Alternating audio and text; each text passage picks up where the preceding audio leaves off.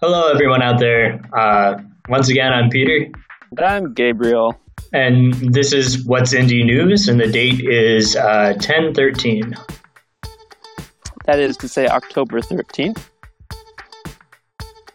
On account of the date goes backwards in some parts of the world. Fine. I'm just assuming that everybody who listens to this is going to be like American or Canadian. Do the Canadians not write their dates backwards? Now, I suppose I did have a different birthday in Canada for a hot second because the date is backwards. There we go. All right, so our topic for today is technology and agriculture. And more specifically, we'll be talking about mainly cloud computing and agricultural development in the modern world using that, right? Yeah, and the Internet of Things, IoT. Oh boy. Oh no.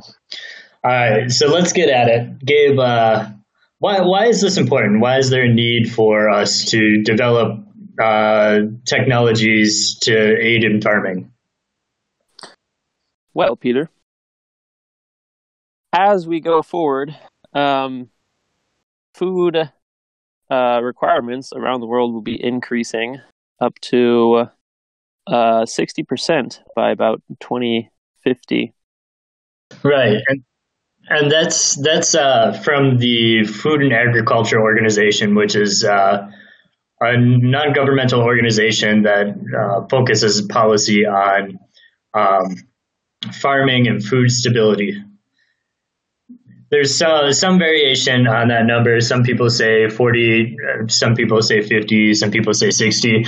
But no matter what, there's a huge food shortage that we're facing in the future, in the very near future, right? Yes. It is currently 2018, which is a little crazy to think about now that we're closer to 2030 than we are to 2000 at this point, right? And these things are no longer the concerns of like a distant future. This is coming up, and world population is projected to stabilize around, around 11, 12 billion people, and food is a necessity for all of them. Yeah, and that's another important thing to bring up now is population will continue to increase at this point in our human history, I guess. So that means not only will we be facing food shortages, but we will also have a decrease in farmable land as populations spread out. People need places to live, and also people need to consume a lot of the same resources that we need for farming.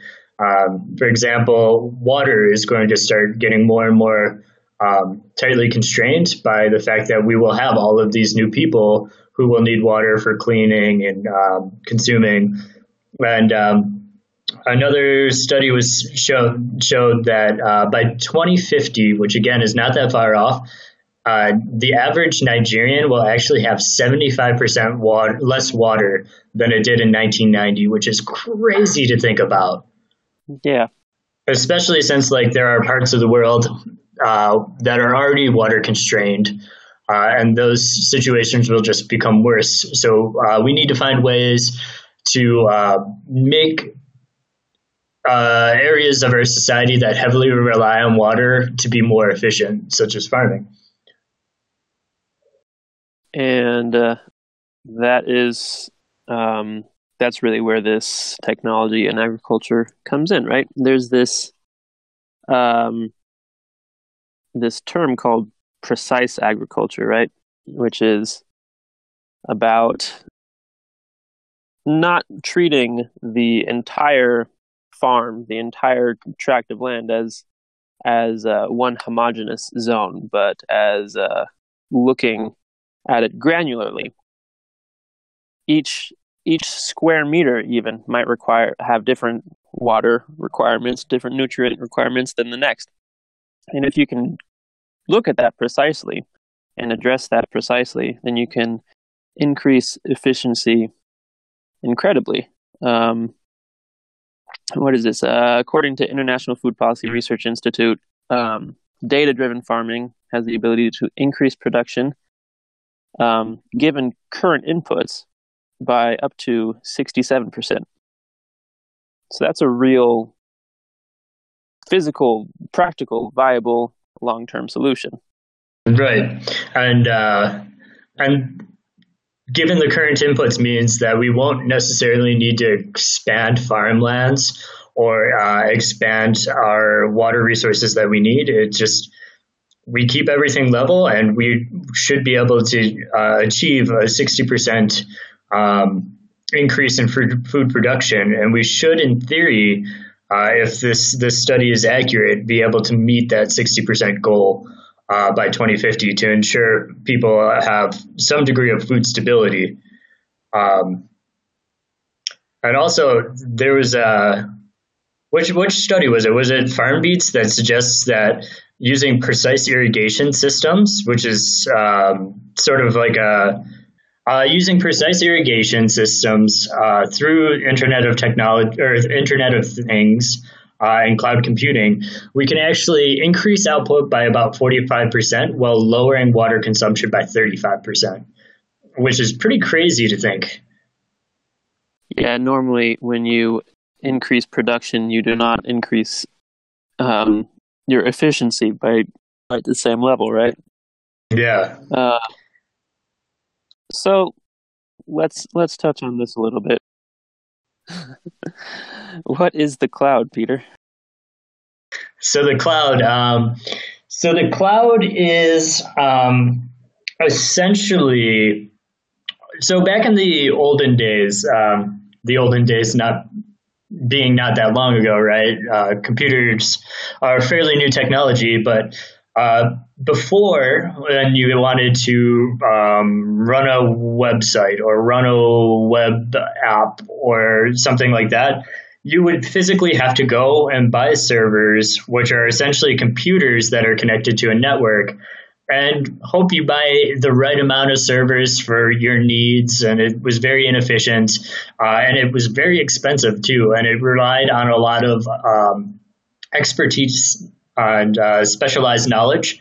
But what cloud computing has done is you have professionals who open their own servers using, professionals at organizations like Amazon or Google or other big tech entities. They build their own servers, and they build their own data centers, and then they rent out space on the servers and computing power to just anyone who is able to meet the money requirements. And you only pay what you need. So it's really cost effective. No longer do people need to have specialized knowledge about this technology, but they're able to directly tap into all of the benefits of cloud computing without any of the overhead. And most people use cloud computing on an everyday basis or near everyday basis. They might not necessarily know what that means, though. So a lot of cloud-based technologies are things that are usually that traditionally you would just run on your own computer locally. But what cloud technology has allowed us to do is we no longer have to run it on the computer. We can run it on the internet. So examples of cloud-based software are things like Google Drive, Google Docs. What's another one? So Google Drive, Google Docs, OneDrive, which is the new system from Microsoft, and I'm not a fan of it. Dropbox, I guess, was one of the originals. So cloud computing just allows you to store files on the internet and allows you to run programs through the internet as well. Yes, one of the papers that we looked at here, Cloud Computing and Agricultural Development of China. this has a small overview of cloud computing, and it's all of those things that we see as consumers. But also of note is that because cloud computing is a distributed computing technology, tasks can be split up from anywhere by hundreds to millions of servers. And so you get supercomputer-like capabilities through the internet. So it's everything from like backing up your photos of your nice trip to Tampico to having a supercomputer in your pocket, right? Tampico. Did you just like draw that out of a hat? Like, yeah. So that is another good point. Is bringing it sort of back to farming is. In days long past, if a farmer wanted to experiment with new types of planting methods or new crop rotations or anything like that, it was a very risky and time-consuming and expensive process. But now, with cloud computing, you have all of these computers that can work in unison to generate powerful experimental simulations to see how farmlands could be potentially impacted using given inputs. Yes, and let's talk about some of the problems facing people in adopting this technological development. So in China here, they have a huge agricultural sector, but they are not connected, right? They describe it as islands of information, which I thought was a brilliant little phrase. Because that's really it. Like they have individual farmers who have whatever small or large amount of land that they have, whether they are subsistence agriculture or providing for a village or a city or what have you. Because they're not connected, there's a lot that's being missed out on by not being able to share that data with each other that they have.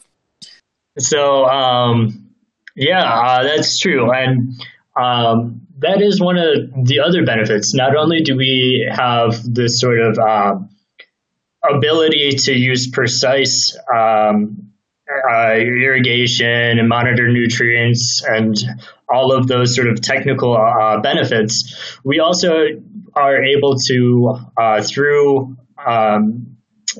cloud-based computing, we're also able to share data quite widely, all through a very secure system.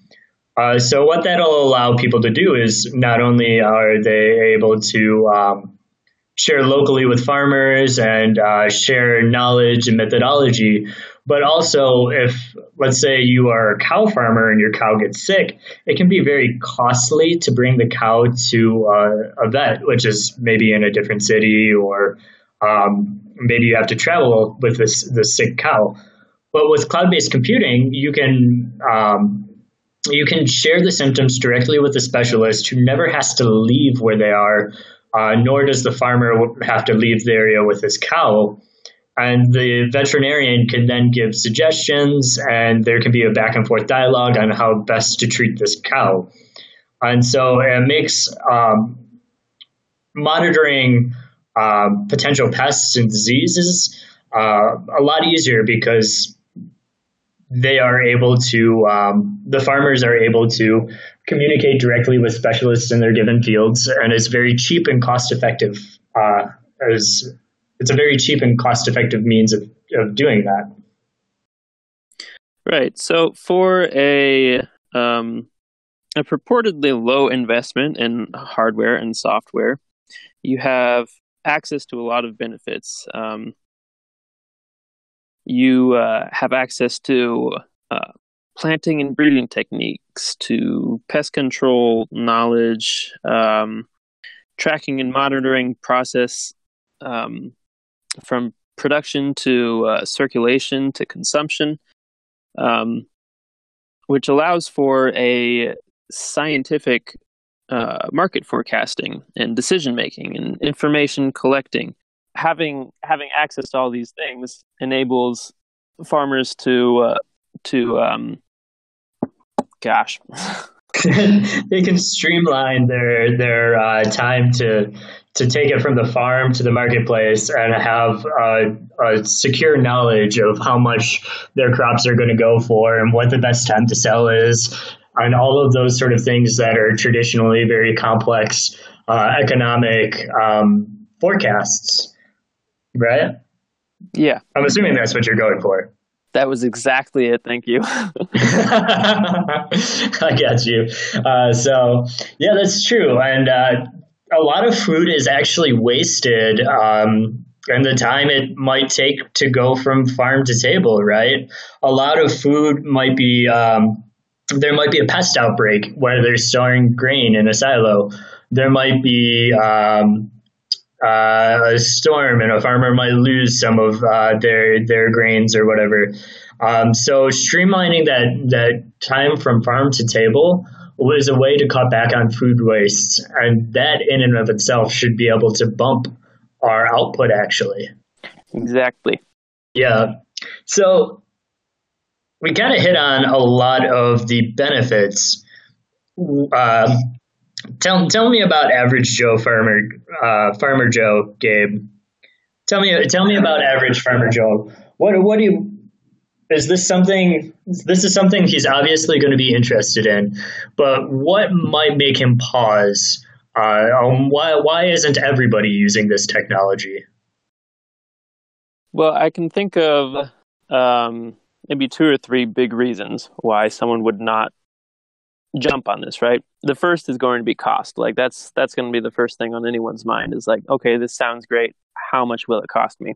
Yeah, and just to like ballpark the costs, for one of the sensors used traditionally in this Internet of Things based approach to farming, can run anywhere up to $1,000 per sensor. And usually you want a sensor for every square meter of your farm if you can. Yeah, so like that's very expensive. Like that's real expensive. But at the same time, there are a lot of strides being made toward lessening those costs and lessening the need for a huge swath of sensors. And we'll touch on that a little later with the FarmBeats paper. But in terms of the other things that would give pause to a farmer looking to develop their technology side of things, so first you have cost, and then you're going to have, like, how do I set this up, right? Like this is, like, how difficult is this technology going to be to actually implement? Yeah, and that's for sure. Like, both Gabe and I are looking into implementing some of these precision-based irrigation systems at our various places that we work, and those are two of the things that we're struggling right now. We're struggling with right now, right? Is where can we find this for cheap? Because we don't have thousands of dollars to spend on monitoring the crops that these coworkers are growing. And the other thing is we need to figure out how to actually make the systems ourselves, because there's not a whole lot of access to where we are. And I'm thinking that's probably going to be the same for a lot of people in developing countries, is this technology is just not integrated into their marketplace. So if a farmer in, let's say, Nigeria manages to get his hands on one of these precision agriculture systems, and if one of these sensors breaks, there's not a very good chance that someone in Nigeria is actively making these sensors for a replacement part. And so replacement parts would be very hard to find for people in developing countries. Yeah, that's a real problem. Again, like especially you said for the developing countries, whether that be Nigeria or Mongolia, or these were even problems that were touched on in the development of China paper here that we read. Like as big and like developed as China is, there's a lot of disparity in that development. What's going on? Yeah, and I guess there's also, segueing from that topic, there is also just infrastructure in general, which is the cool part of the Farm Beats paper, is they're actively seeking ways to lessen the need for complicated infrastructure. So normally, there was a paper that I didn't give you, Gabe, that had another smart farm system based out of Australia. And these guys just, they provided internet for the entire field. The sensors just went up. They uploaded all of the data from the sensors to the cloud, which is really cool. Like you have very, this might be a little bit disjointed for people listening because I actually lost power in the middle of recording. So we're going to try and pick up where we left off a little bit. Now, my note says, I was about to go on a probably rant about a potential pitfall for smart farming and smart agricultural systems. And one of the big ones that is going to make it very difficult to implement a smart farming system, particularly smart farming systems in places that will need it most moving forward, such as Southern Asia and Sub-Saharan Africa. One of the biggest problems that implementing these systems is going to have is just simply the lack of infrastructure, right? You can implement these really cool smart farming systems, but if they don't have cloud connectivity, or if they don't have access to some sort of networking abilities, then it's going to be next to impossible to do a lot of the cool analysis abilities that cloud computation gives you. So without infrastructure and without the networking, people are still going to have to manually harvest this data, and it's going to be maybe less laborious, but it's still going to be an issue trying to collect the data and organize it. So in regards to internet connectivity, like obviously the world is kind of moving forward with that, slower in some parts than others, of course. But so I think this might be a good part to talk about the Farm Beats paper and what they were doing there, because one of the issues that they addressed was limited connectivity, right? Ooh, you broke up a little bit at the end there, but yeah, you sound mostly okay. Okay, well, everyone listening will absolutely know that I live in a small village, so whatever. Yeah, once again, Gabe is living in a very rural location, so he's actively experiencing some of the infrastructure things that I was just talking about. Yeah. But anyways, moving forward, FarmBeats. Well, what do we have to say about FarmBeats, Gabe? FarmBeats is well, first of all, it's a fledgling program. Right. It's only been operational for, I think, 6 months at the time of the paper that we reviewed. But it is still really cool, and it's really well thought out, and it was a really interesting paper to read. But yeah, very fledgling. Right. It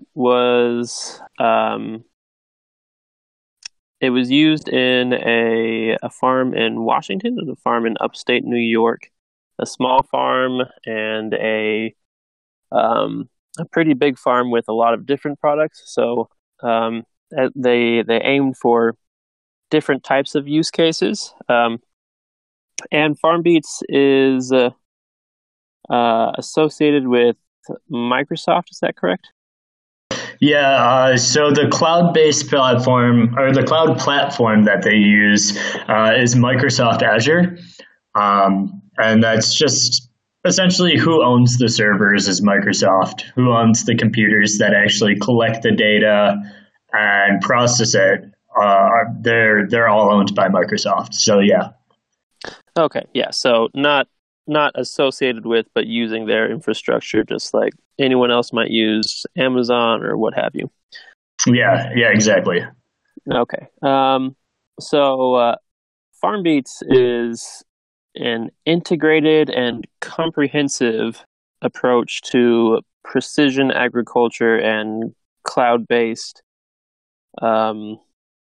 agriculture, Internet of Things platform for data-driven agriculture is what they call it.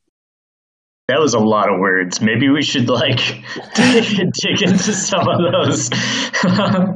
Yeah, exactly. The point is, though, is that like it's not just one thing. Like it's a lot of different things, all working in tandem to increase efficiency, to make the farmers' jobs easier, and at the same time, it approaches all of this while keeping in mind the realities of rural situations, like limited internet connectivity, limited power, and also weather. Budget. Yeah, weather too. Yeah. So we mentioned earlier that like some of these sensors can cost up to $1,000 per sensor, and that's a lot. Where FarmBeats aimed to use lower cost sensors as well as reduce the amount of sensors needed by doing some really cool stuff with drones and algorithms and stuff, which we'll talk about a little later. Right. So how exactly does FarmBeats lower the costs of the sensors? Do you remember? They take sensors and tack on Wi-Fi modules to them. Well, it wasn't just Wi-Fi modules. They were actually pushing it through TV. That's right. The TV sensors. Yeah, so the idea was most farms don't have internet. Or like farms in the field don't have internet. Farms at the house might have internet or whatever. So the idea was you can aggregate all of the data using TV frequencies instead of the internet. And then you can, once you've aggregated that data, you can come up with summaries of it, and then you can upload those to the cloud. And it significantly cuts down on networking constraints. Right. They have a lot of like novel uses of different technologies that you wouldn't think to use these things for what they're using them for. But it's very impressive to me. I am not a farmer. I'm not directly involved in agriculture. I'm not involved in this really cool novel technology. So, like, maybe I lack the context, but it seems very impressive to me. Yeah. So maybe we should give like a little bit of an overview of what they actually do with this technology.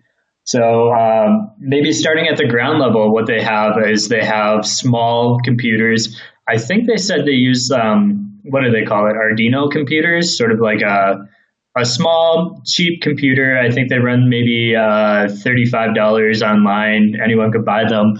And there's lots of tutorials how to actually make these sensors. And so they'll have those scattered throughout the fields. And those are connected to the sensors and they're gathering data locally.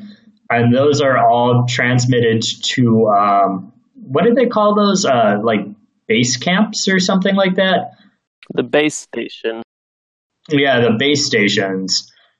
So data is collected by the sensors. It's sent over to the base stations using TV frequencies, and then the base sensor or the base station will then send data to a main farmhouse station that actually has internet connectivity, which can then send it on to the cloud for later analysis or summaries or whatever the farmer needs. So that's sort of the system overview. Is you have the very local, very small sensors, and then you create a map of the conditions of the fields or the pens where you're keeping your cows or what have you.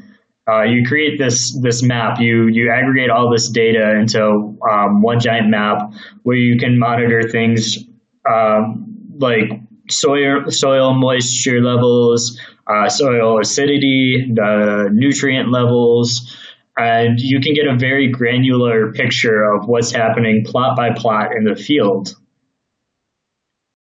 Right, and so like soil moisture and things like that those are taken from the ground sensors, obviously. But like the normal approach to get like granular data like that would be to like put a ton of sensors in the field.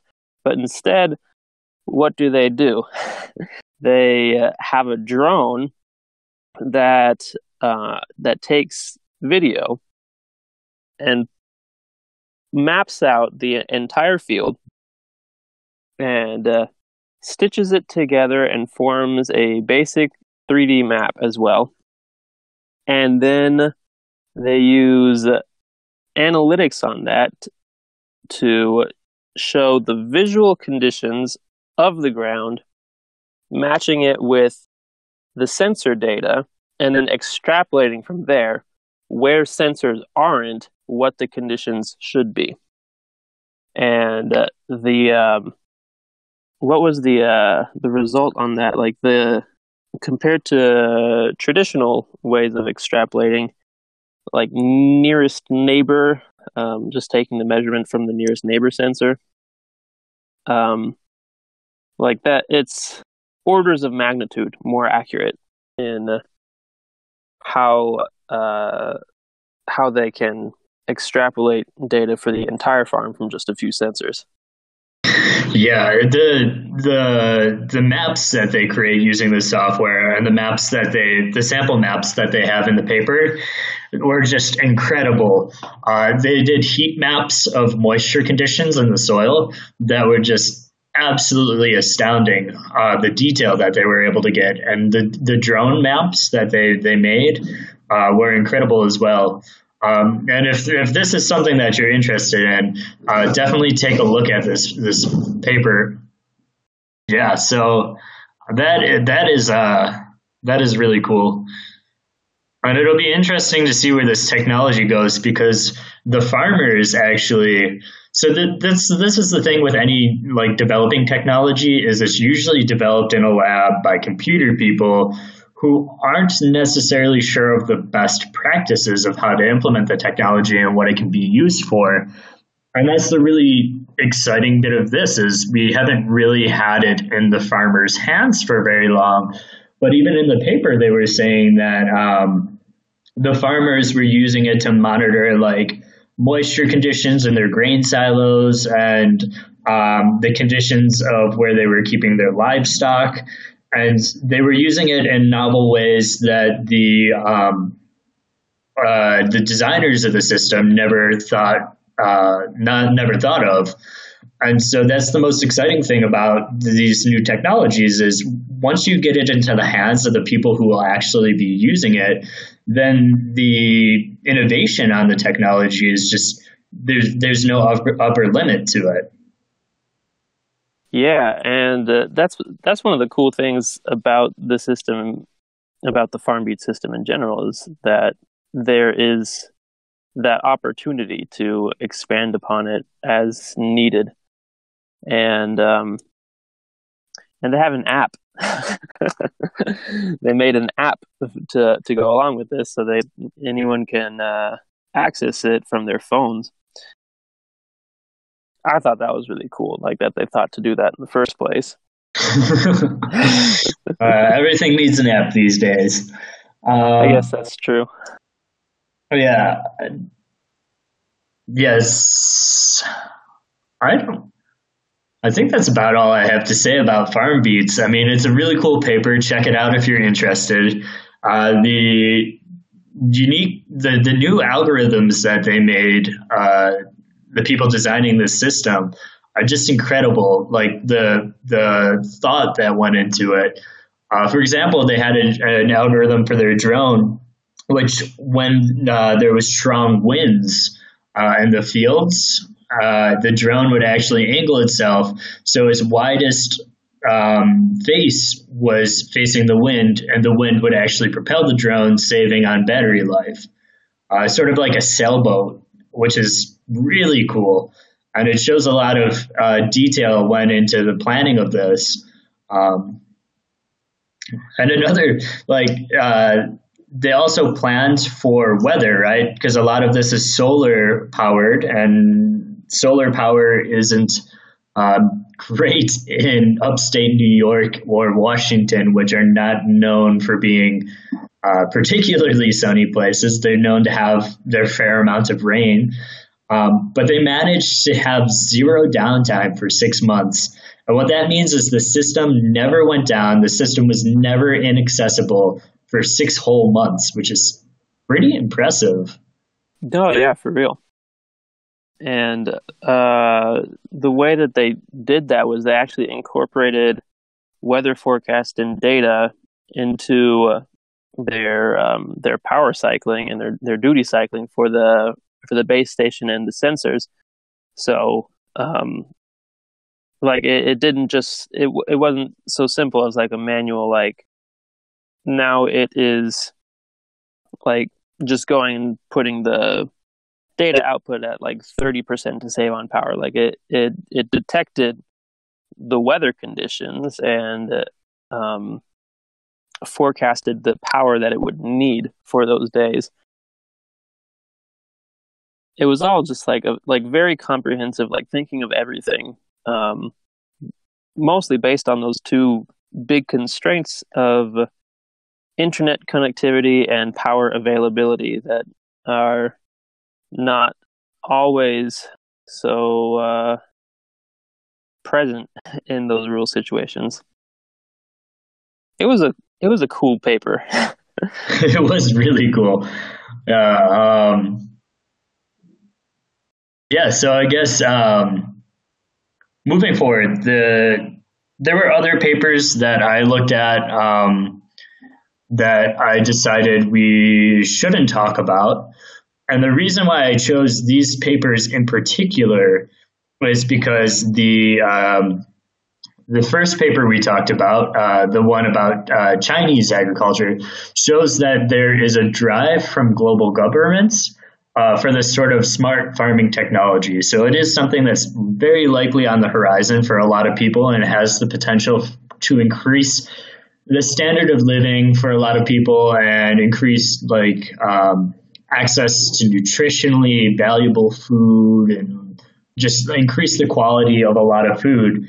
And then the Farm Beats paper that we were just talking about shows that all of the thought that's going into this process and how they're working to sort of circumvent some of the pitfalls of this technology and some of the constraints that the average farmer is going to have.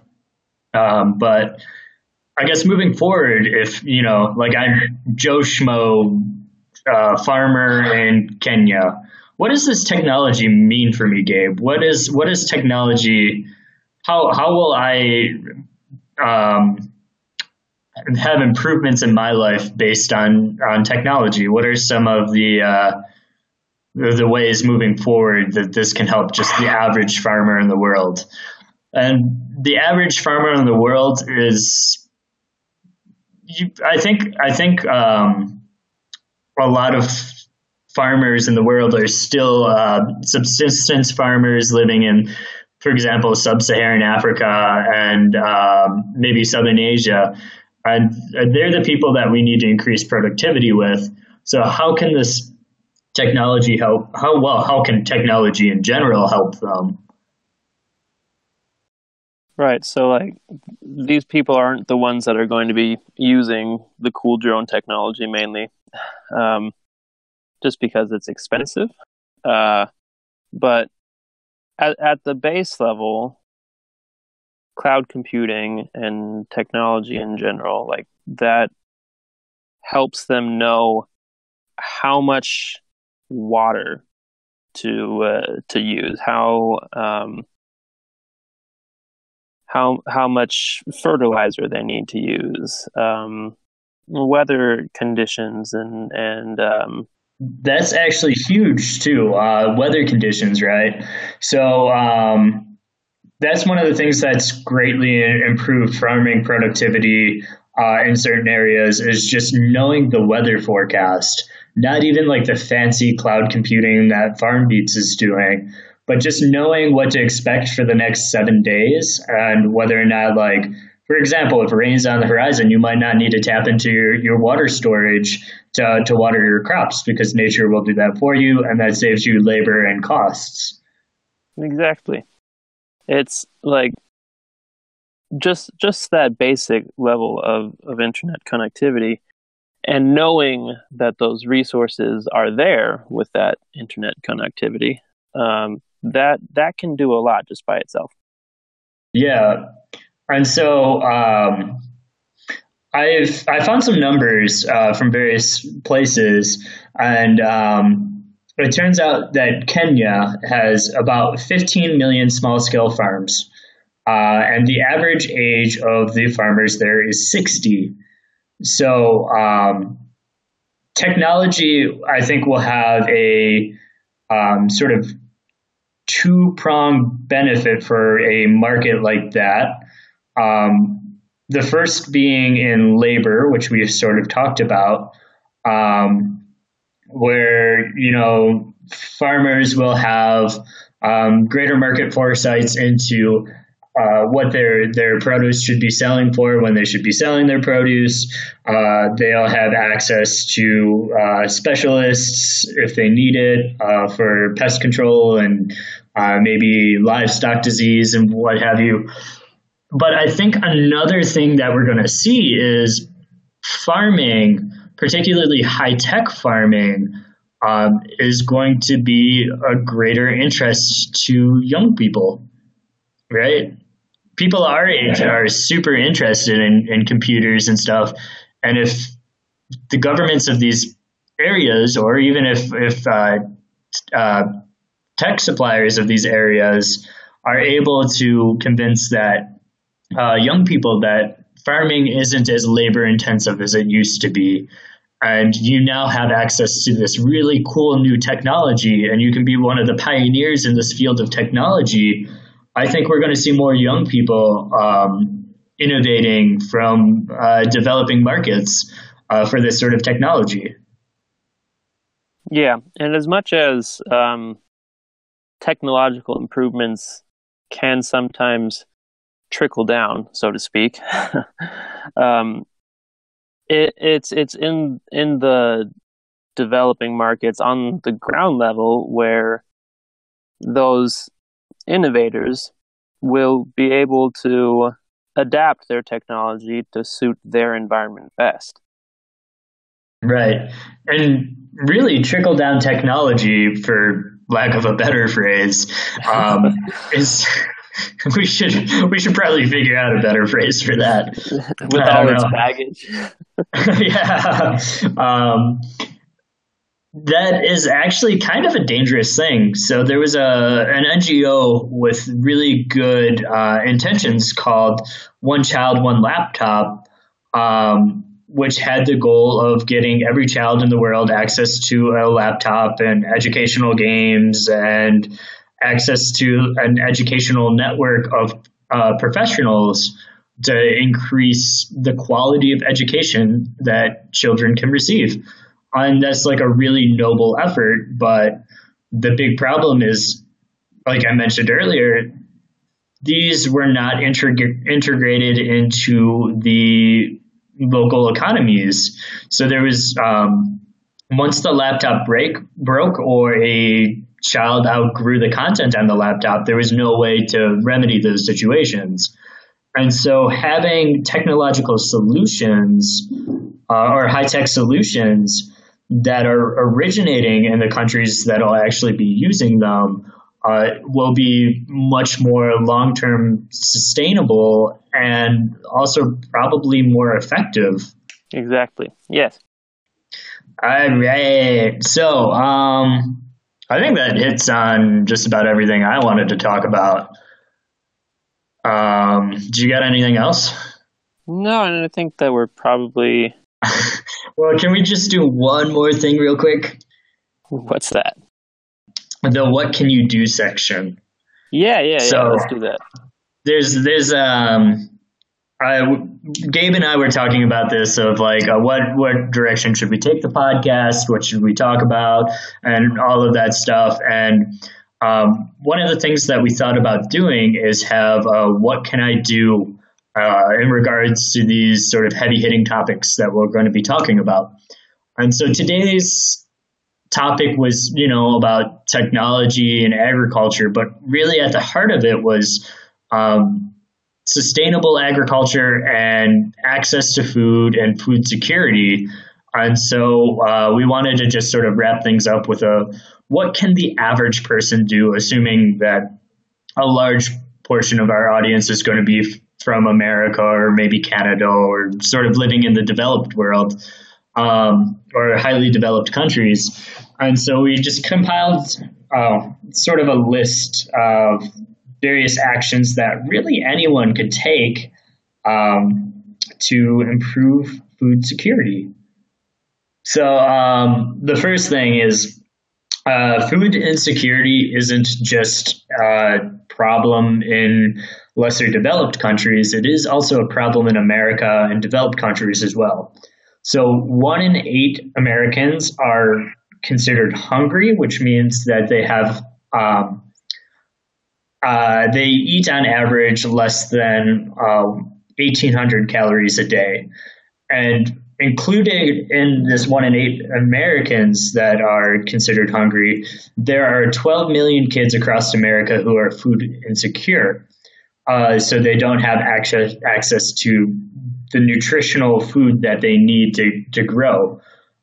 So one of the first things on my list is donate to food banks or soup kitchens, local organizations that are around your community already, because local organizations are going to be better suited for solving local problems. So start with your neighborhood. I'm sure there's a food bank somewhere near you. I'm sure there's soup kitchens that are always looking for donations. So pack up some nutritionally rich food and give it over to your local soup kitchen because I'm sure they can use it. Then I guess the second thing on my list is, and there's some controversy to this, I guess, but if you have the money to buy fair trade, and I don't want this to sound like I'm using fair trade as a weapon to beat people with, of like, oh, you're not as good of a person because you don't buy fair trade. But for sure, if you're going to buy a chocolate bar anyways, and you have the extra, I don't know, $2 or $3 markup that it might have, maybe consider buying a fair trade chocolate bar instead of another type of chocolate bar.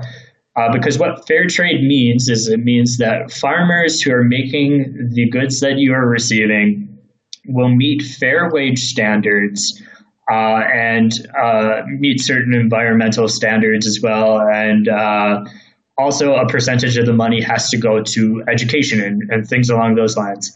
And so what that means is farmers are often the ones that are actually facing food crises, either because they don't produce enough themselves to feed their families, or because of some sort of catastrophic event where they aren't able to sell as much produce as they thought they would.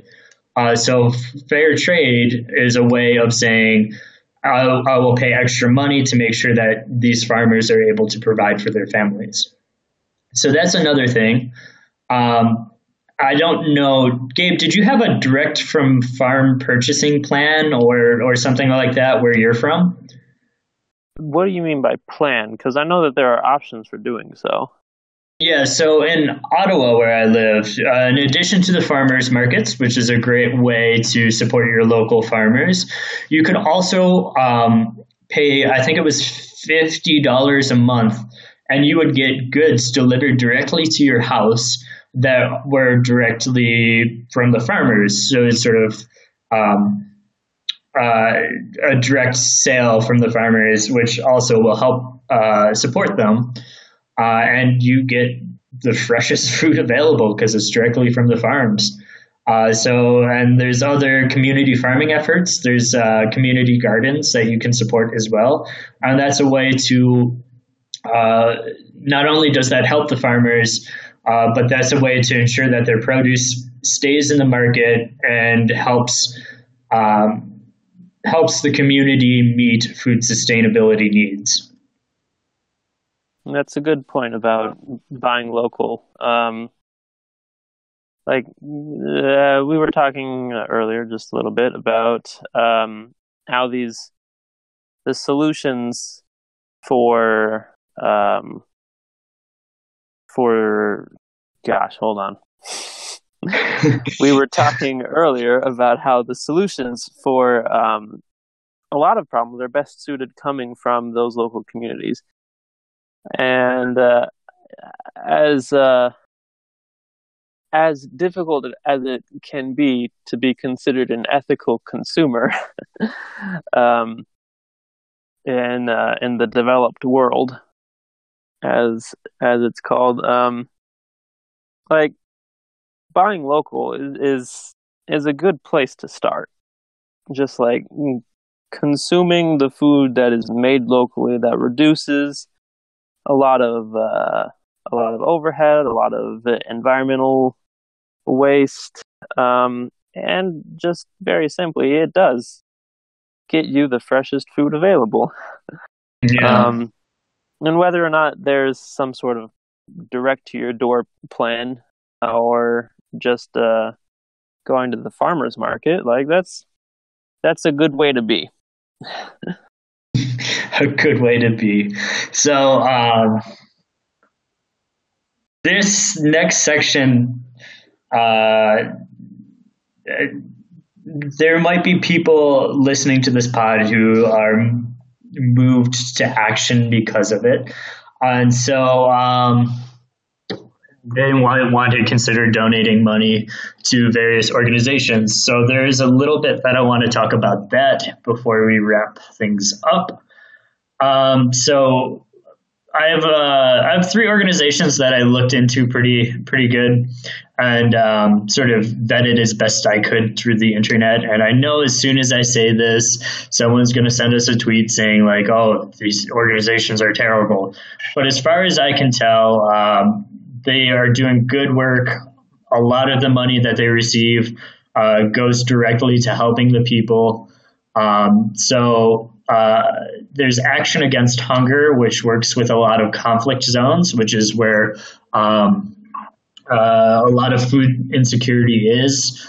And there's Heifer International, which is another organization that I found pretty interesting. They are actually, when you donate money to Heifer International, they actually buy livestock for local farmers, and those farmers are then able to, I don't know, if they get a cow, they can sell the milk. If they get chickens, they can sell the eggs. And it actually helps lift their standard of living, not just provide the immediate need for food.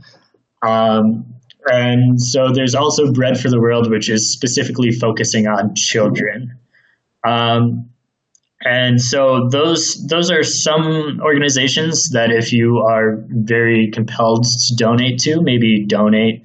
I don't think I can officially advocate for money things like this, but there's another thing that I just wanted to say is there's a new trend in development called microfinancing, where loans are given to local farmers in developing countries or lesser developed countries, and they can then be used to invest into the farm itself to increase output. So maybe, I don't know, maybe a farmer wants to buy a tractor and he doesn't quite have enough to make it, so he applies for one of these microfinance loans, and then he gets the tractor, it increases productivity, and then he's able to pay off the loan. So I just wanted to issue a word of caution to using these programs. They sound good, but there is a significant pool of evidence that shows that they can sometimes be quite predatory, sort of maybe in the same vein as like a payday loan or something like that. And there's even some studies that found that families who have access to these microfinance loans have decreased attendance in school. And I don't know if that's correlation or causation, right? But do your research on the organizations, because there are some organizations who are into microfinancing that are super beneficial for entrepreneurs. But just make sure that if you are to give someone money, you've done your research. Don't trust me on any of these organizations. Do your own research and make sure that the money is going where the organization claims it is, and that the people are receiving the full benefits of what you donate. So that is my what I can do list. That is a good list as far as I can tell. Again, let's just reiterate that we are not associated with any of these organizations or charities. And we do, of course, advocate doing your own research in the best way that you can help if you are so inclined.